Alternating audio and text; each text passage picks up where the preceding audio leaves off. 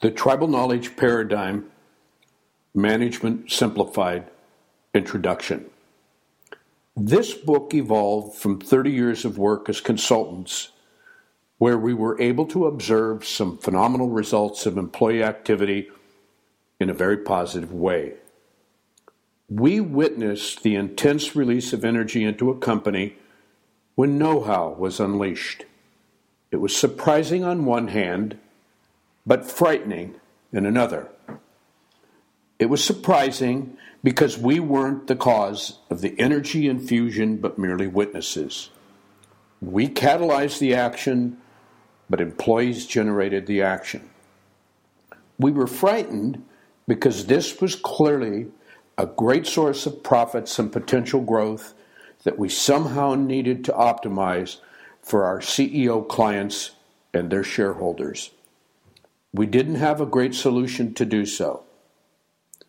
We have spent the last 30 years trying to capitalize on these experiences from every one of our clients and convert this energy into profits.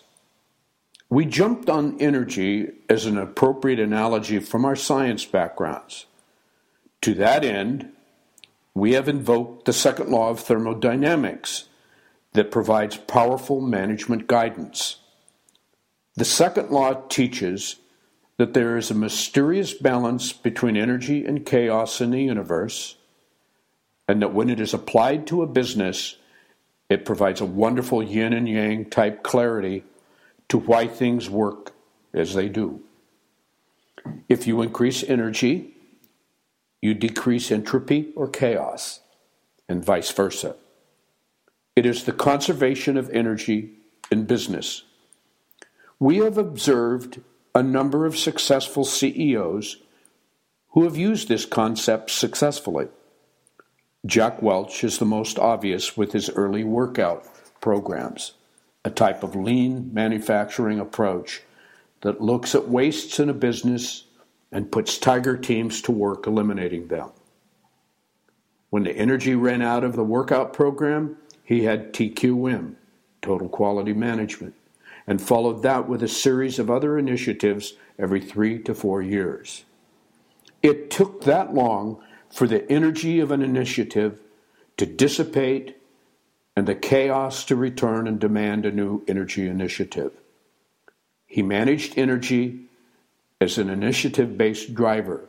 To quote him, "The ability to energize is the ingredient of a leader that counts."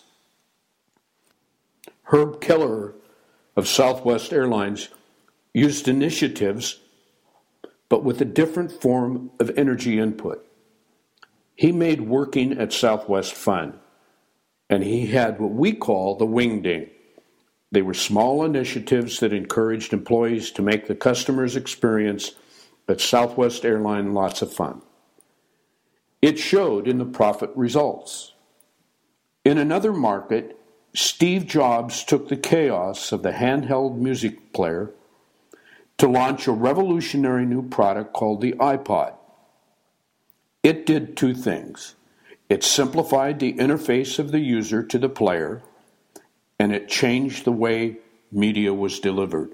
But in both cases, as a result of the energy input created by the iPod, market chaos was addressed and huge profits were extracted for Apple. This energy model of business gave us a range of insights into why various approaches to organizations work better than others. But it also gave rise to the central thesis of this book that emerged from our attempts to apply this model to businesses. It worked, but flaws were observed.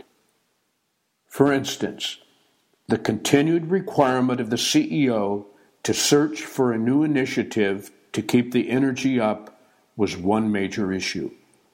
Each initiative required tremendous energy expenditure on the part of the CEO, and most CEOs tired of this responsibility.